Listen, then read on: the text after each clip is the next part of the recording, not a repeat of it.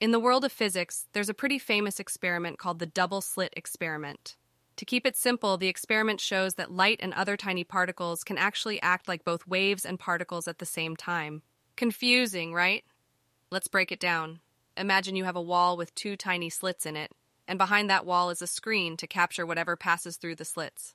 When you shoot particles like little bits of light at the slits, you would expect to see two straight lines on the screen, one for each slit, right? This is where it gets weird. Scientists found that what actually happens is that there's an interference pattern, which means that the particles are behaving like waves.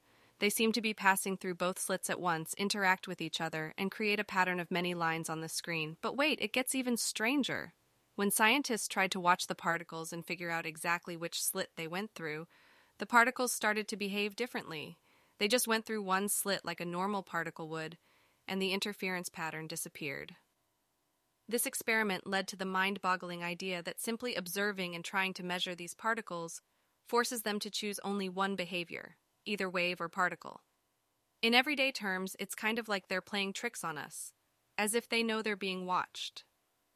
So the double-slit experiment is a fascinating concept in physics that tells us that the world of tiny particles can be both predictable and unpredictable, and that sometimes the very act of trying to understand something can change the way it behaves.